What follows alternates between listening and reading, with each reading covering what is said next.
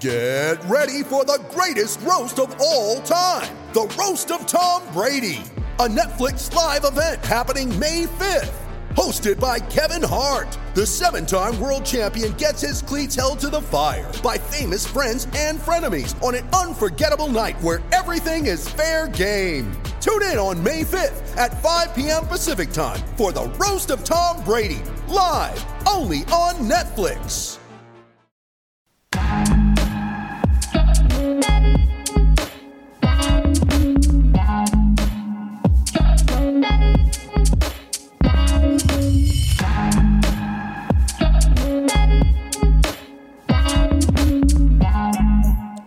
Hello and welcome. Happy holidays, Merry Christmas, maybe even a little Happy New Year. Welcome to another special holiday episode of Fearless with Jason Whitlock. I am Jason Whitlock, and we are in the season to be jolly. Fa la la la la la la la.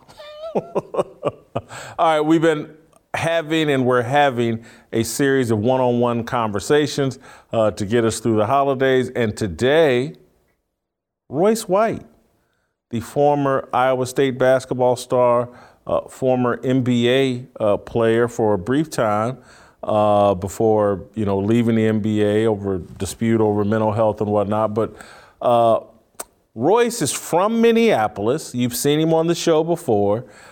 He's probably the smartest, he and Delano, the smartest guys that come on the show.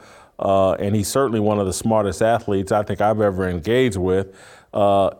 And again, as I mentioned, he's from Minneapolis, where the George Floyd incident was famous. And so Royce and I have talked behind the scenes and off air about, hey, let's have a full discussion on George Floyd and perhaps where we have some disagreement and or agreement.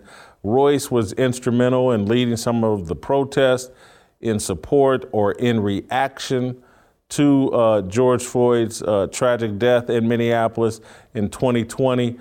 So, Royce, to some degree, I want to share in the driving of this conversation with you. I don't want it to just be me. So I want to lob the ball in your court first and tell me why you thought the George Floyd incident was important for you to get behind and support and protest. Let's start there. Well, thanks for having me again, Jason. I think we have to start with the monopoly on violence.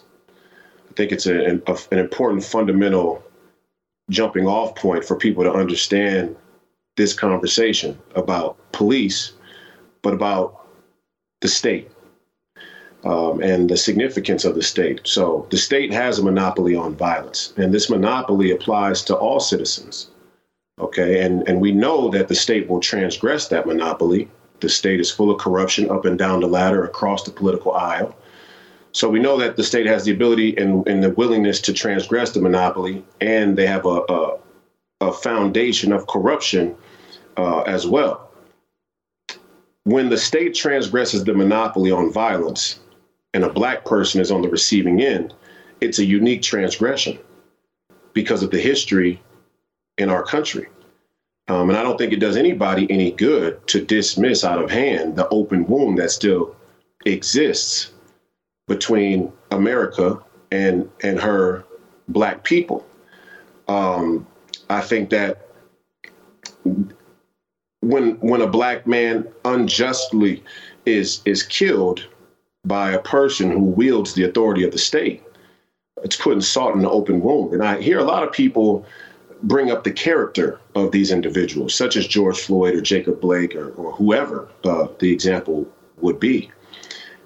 And while I would never negate bringing a person's character into question in an incident they're involved in, I also want to caution to people who do so and to others who may hear it that a serious element of that is people trying to justify why it wouldn't happen to them. When you hear that somebody was killed by a police officer, your immediate red flags go off immediately, alarm sound immediately because of that monopoly on violence.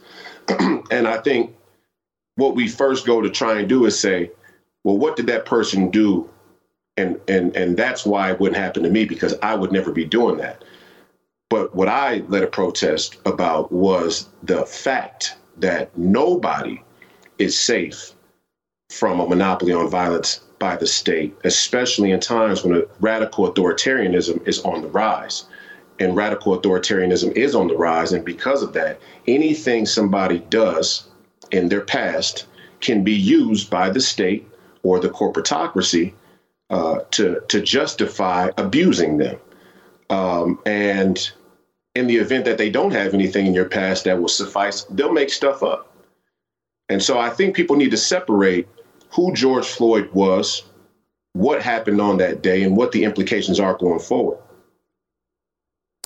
So for me, just adding a bit of context, and I know I've shared this on the show. I'm not sure if I've shared it with you, but, you know, I had a close relative that I helped raise, cousin Anton Butler, killed in 2012 in Indianapolis at the hands of sheriff's officers, tasered in the rain and died. And we believe wrongfully. We certainly argued that. The police have a story that, you know, my cousin tried to swallow cocaine that he was carrying, and that's why he died. You know, we don't believe that. We believe that it was the tasering in the rain. He basically got electrocuted to death. But when I look at the George Floyd situation, the toxicology report is pretty crystal clear, and his behavior backs it up, that this man had ingested a boatload of fentanyl. And, you know, Derek Chauvin at 160 pounds, trying to restrain him, I believe, you know, kneeled on him for too long. But I don't think there was any intent to harm George Floyd.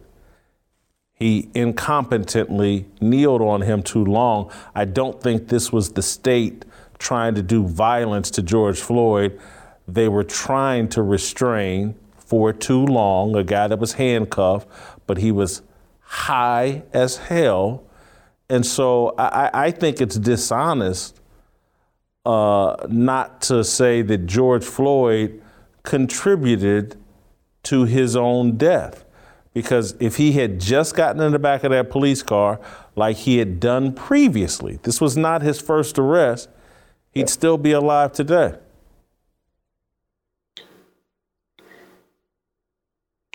It is dishonest to negate George Floyd's actions on that day. And I'll agree with that 100%. However, let me give you a different story. Back in 2017, I was in a city here in the Twin Cities called Roseville. In Roseville, there's a shopping mall called Harmar. It's a shopping mall I grew up a stone's throw from as I helped my aunt, who was one of the longest owning Black entrepreneurs of a local hair salon in the area. I grew up in that barbershop and in that hair salon, sweeping floors, answering telephones, washing hair, so on and so forth. And in this shopping mall is a stone's throw from that. And one day I was there eating at a restaurant called Lee and Chen with the mother of my children. And we were in the parking lot in a car, sitting there in the front seat eating. And as we were doing so, a squad car rolled around the parking lot. I took note of it because I'm a Black man, and Black men tend to take note when police are in the area, whether or not we are participating in any criminal behavior. A second squad car rolls by. My children's mother says, "I'm going to get out of here because something's going on." I told her, "No, we're not going anywhere. We're not doing anything wrong." To leave or to try and flee in a situation could actually make it worse if something is going on. Before I could get the thought out completely and convey that we were going to stay and what my reasoning was for staying, a third squad SUV had pulled in, pinned us in from the front, hopped out. "Get your hands on the windshield." with their guns drawn. Luckily, I've been in high pressure situations before. I had the wherewithal to put my hands on the glass immediately. In my rearview mirror or in the side mirror, I could see that an officer was coming with their gun drawn, pointed at the back of my head. And they started to ask questions. Where's your wallet? Who are you? Where's your wallet? That type of thing. I said, listen, my name is Royce White. I used to go to the University of Minnesota. I went to Iowa State University. I don't know who you're looking for, but I'm pretty sure I'm not him. And they opened the door and they asked for my wallet. Well, first they asked me to open the door. I said, no, you open the door. And then they asked for my wallet, pulled my ID out. I stepped out of the car with my hands showing. By this time, there were several officers surrounding the vehicle with their guns drawn. By the time they pulled my ID out, they took one look at it, and I saw one officer whisper to the other officer, this isn't him. I was pretty upset. I was infuriated, right? Of course I'm not him. I'm 6'8". You made a positive identification while I'm sitting down in the front seat of a car. I could be 6'8", I could be 5'8", I could be 5'2". You don't know. And my whole point in telling that story is I could have easily made the wrong move in fear or in an adrenaline rush or out of anger, justifiable anger in that situation, and been dead today. And I hadn't done anything wrong. Their explanation was somebody in the area with a warrant looked like me and was known to be carrying a weapon. That's the monopoly on violence. Understand? And if we take a look at George Floyd's situation, to bring it back to today's conversation, George Floyd produced a fake $20 bill, a counterfeit $20 bill. Okay. If producing a counterfeit $20 bill should result in a person's death, contributed to in any way by any formal institution in this country, then the board of the Federal Reserve should be dragged to the guillotine because they've printed 30 trillion counterfeit dollars in the last 12 years. Are you miserable? Haven't been on a date in years? Are you still upset that the cool kids bullied you in junior high school? Mixed race and yearning for the street cred of the homies? Or maybe you're just an angry, radicalized woman who lacks the skills and allure that Kamala Harris used to attract a Willie Brown. Hi, my name is Dr. Van Joan. I am the head of DIE for the Alphabet Mafia. DIE stands for Diversity, Inclusion, and Equity. DIE. Does that sound fun? If you're bitter about your life, you're mad about the way God made you, and you're a total loser, then you are a prime candidate to become a made man or made woman in the Alphabet Mafia. You want to know more about us? We're a for-profit coalition of organizations funded by George Soros. We're Black Lives Matter, LGBTQ, and critical race theory, all rolled into one. We burn and loot cities. We redefine marriage, and we're also in the process of redefining and expanding gender identities. If you have a writing flair, you would be a good fit at the New York Times. We're rewriting history, and we're helping Americans understand that this country is a massive failure. Do you have a violent criminal history? Maybe you've done time in prison for pedophilia, rape, maybe even some domestic violence, and you can't find the right job in corporate America? No problem. At DIE, you're a perfect candidate to loot, burn, and terrorize Black communities. You could be the next Joseph Rodenbaum. So don't miss your chance to kill America. Call us right now at 1-800-555-MARA. That's 1-800-555. Let's all make America racist again.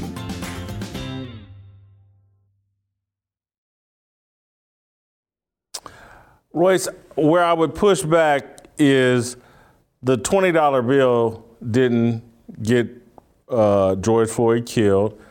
His refusal to get in the back of the truck and be resistance for 20 minutes is what led to those events. And so that, and I think the fentanyl in his body contributed greatly to those events. Here's what I would say about your individual story is, because I think it ties into the open wound comment you talk about. And so I had a similar incident in 1992 in South Carolina when I was living right outside of Charlotte, North Carolina, and Rock Hill, South Carolina. I was treated very poorly by 6, 7 police officers on the side of a highway, middle of the day. I had just left work, and it was a terrible experience. And I mean, I was really upset for a substantial period of time. 2, 3 months, talked about it, blah, blah, blah. And then my cousin that I just referenced, I was very upset for a long time. But I don't consider any of them open wounds. And so I've just had to move on past them because I've also had other experiences. The only 2 times I've ever had a gun drawn on me was by black men. And, one was an accident. A group of us were walking in a neighborhood, and there had to be 6 to 8 of us in our group, and other guy was by himself. He actually knew us, but he pulled his gun and pointed it at us because it was dark and he didn't know who we were. And then when he figured it out, he said, "Oh man, I'm sorry, blah, blah, blah, blah, blah."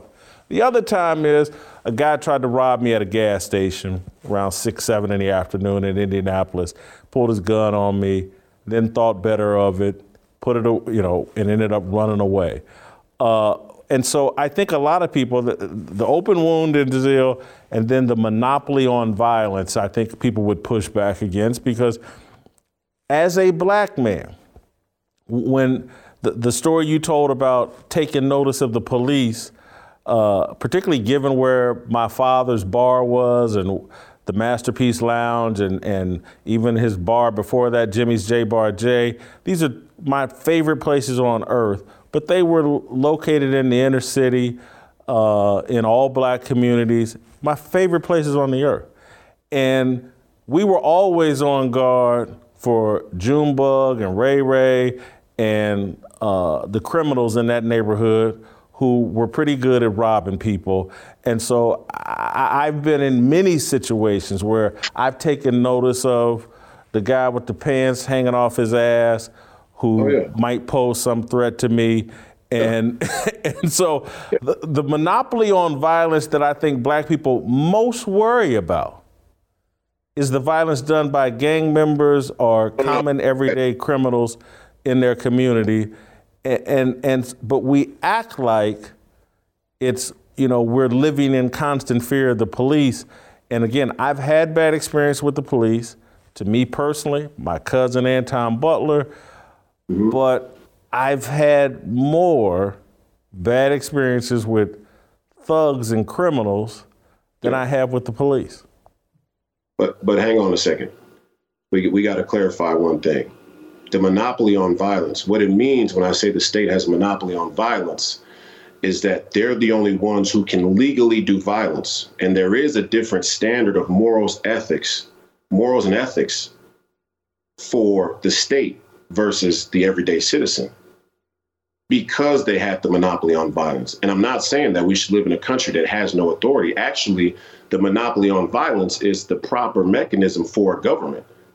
Like Elon Musk said the other day, this is 2 days ago, and we talked about this many weeks back, the monopoly on violence. But he said that basically what a government is the highest level of corporation with the monopoly on violence, because they're the only ones who get to legally do it.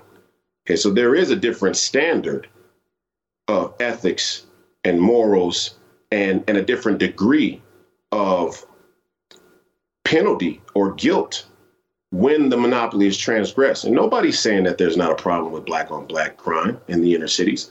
And nobody's saying that black men don't have to be mindful of other black men. That's not the point. What I'm saying is that historically, given the relationship between Black America and the state, when a cop kills a black man or a black person in this country unjustly, it carries a unique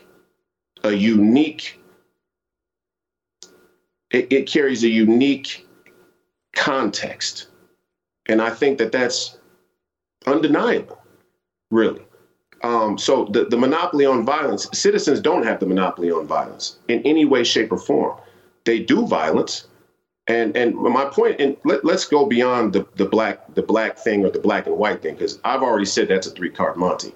And actually, I think that the police have been manipulatively placed in between the state and the free people as a security force, you could say, or an intimidation force. And I'll show you how with this example.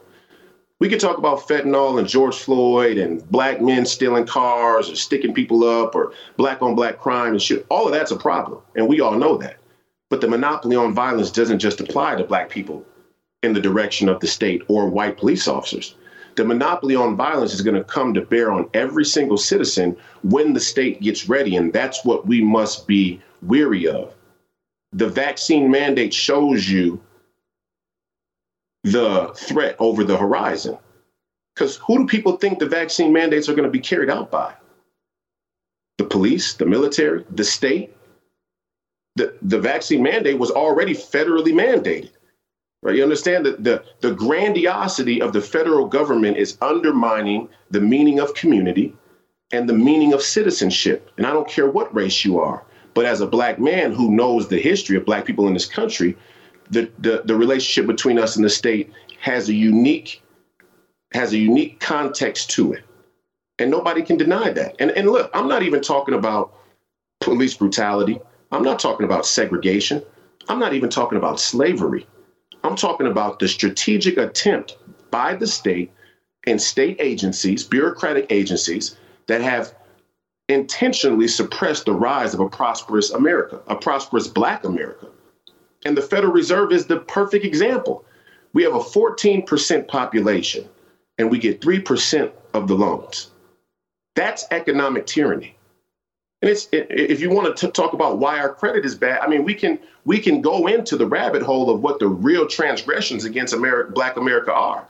And they're predominantly economic. And people like Thomas Sowell and a bunch of other right-leaning Black men have alluded to this, this dynamic, that there are real transgressions against Black America. But the WWE stuff is about the flashpoints when there's a cop who kills an individual Black man who's unarmed, which is a transgression. But there are far graver sins, and they are systematic.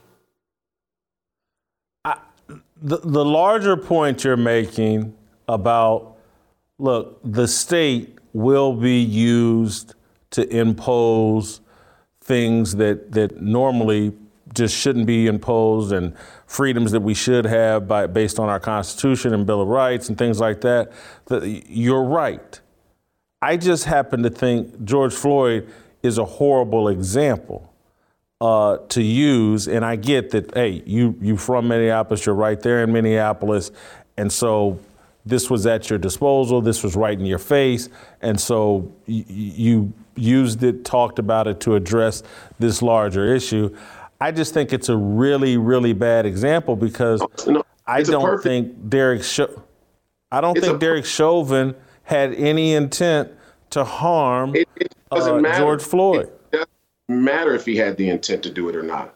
You could not have the intent to make a woman feel uncomfortable sexually, but still end up in the penitentiary for it. You understand what I'm saying? So what I'm talking about is that the court of law, the state, and the physical threat of violence from the police is tilted in a very uneven skew right now.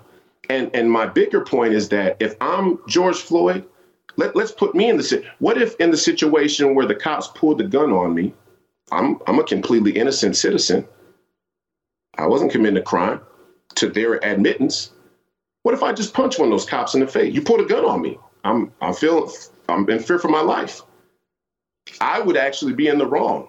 And that's what the monopoly on violence means, because in any other situation, if somebody pulls a gun on you, they are threatening, they are creating a a life-threatening danger to you, and you have a right to defend yourself.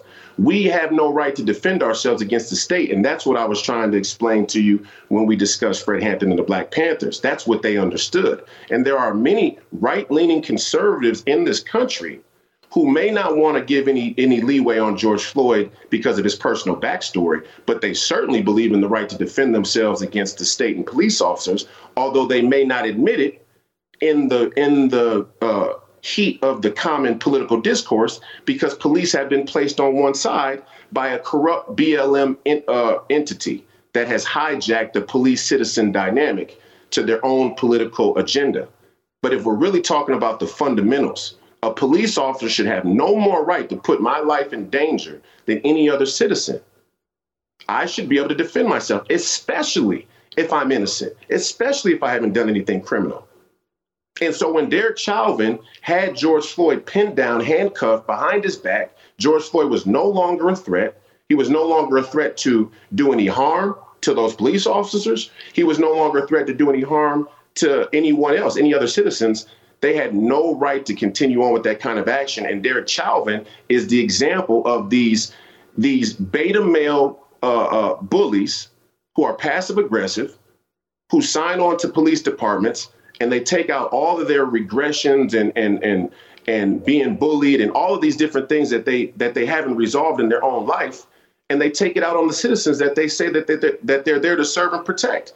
And that's not conjecture, Jason. We know that police officers have one of the highest alcoholism rates out of any profession in our country. How do we reconcile that?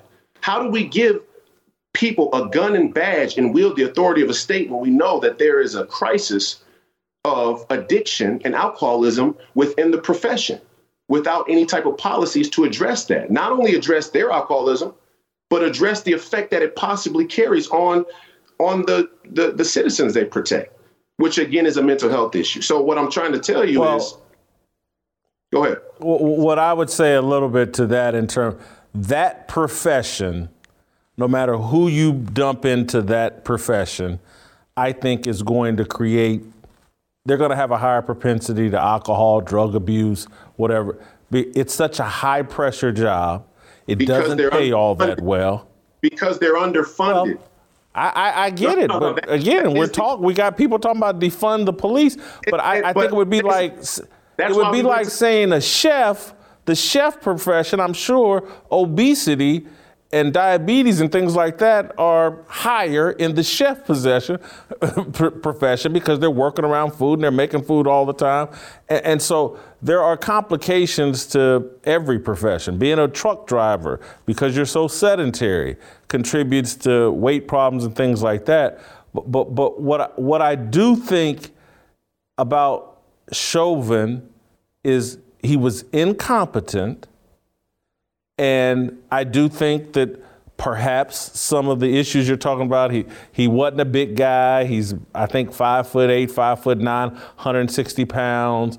And maybe he was a beta male. But what we do know, and again, I put it on us, like I hear LeBron James and Royce White and other 6'7", 6'8", really athletic people. Are y'all signing up to be police? And do we want the responsibility of policing our own communities? I'm not sure we do. And then we get upset when outsiders come in and police our communities. No. Wait a second. They killed every black leader who emphasized. See, this is the bait and switch sleight of hand of the right-wing conversation that I won't tolerate.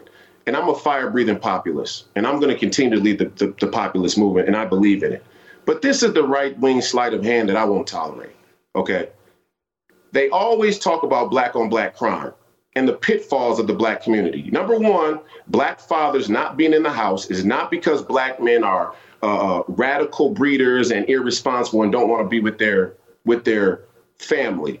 Plenty of black women have been tricked by a neoliberal feminist movement to denounce the importance of family and marriage. That's why the divorce rate is the way it is, and that's why the divorces are, by a disproportionate measure, engaged by women.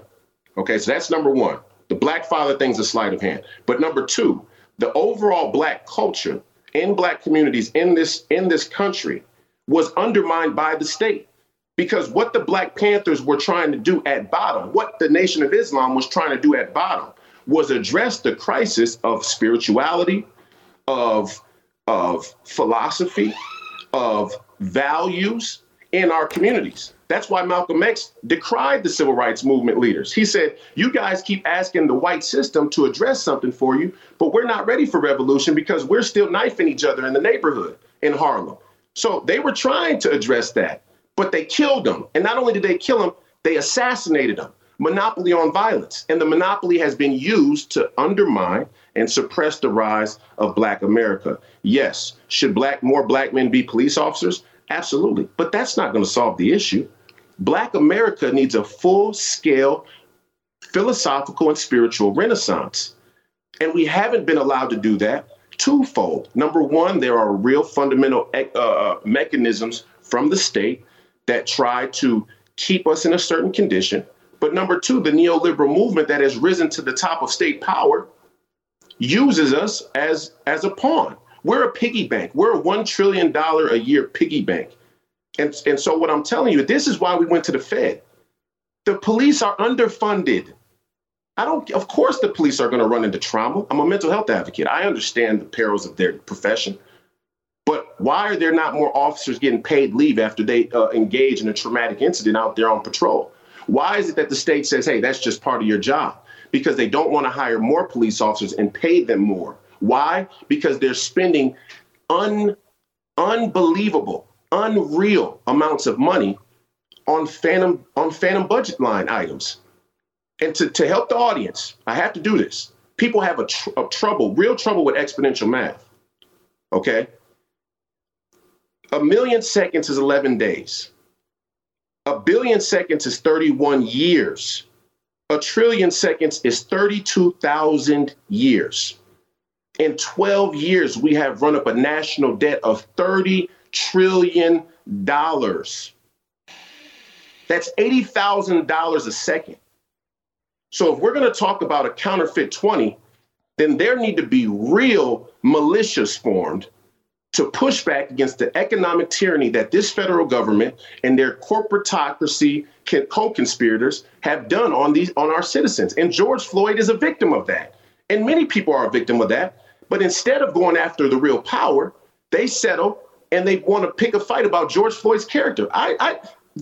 All of us have many things in our past that wouldn't fare well in the court of public opinion. But what we're talking about is the role of the state and the value of citizenship. And so part of what I'm talking about is effective strategies to get the message you're trying to get across. And so that's why, again, I'll go back to George Floyd's a bad platform to stand on. It's too polarizing, divisive, confusing. George Floyd painting him as some ultimate victim. He's just not the right example, and it distracts people from your overall message. I don't agree, though. Well, let me finish because I understand. Only because we're short on time. These people are, look, George was on fentanyl. These people are addicted to caffeine, cocaine, social media. I mean, the addiction problem is widespread. So he happened to be on an illicit, illegal drug. And so alcohol is legal. But how many of the police officers that may have been involved in that incident are alcoholics?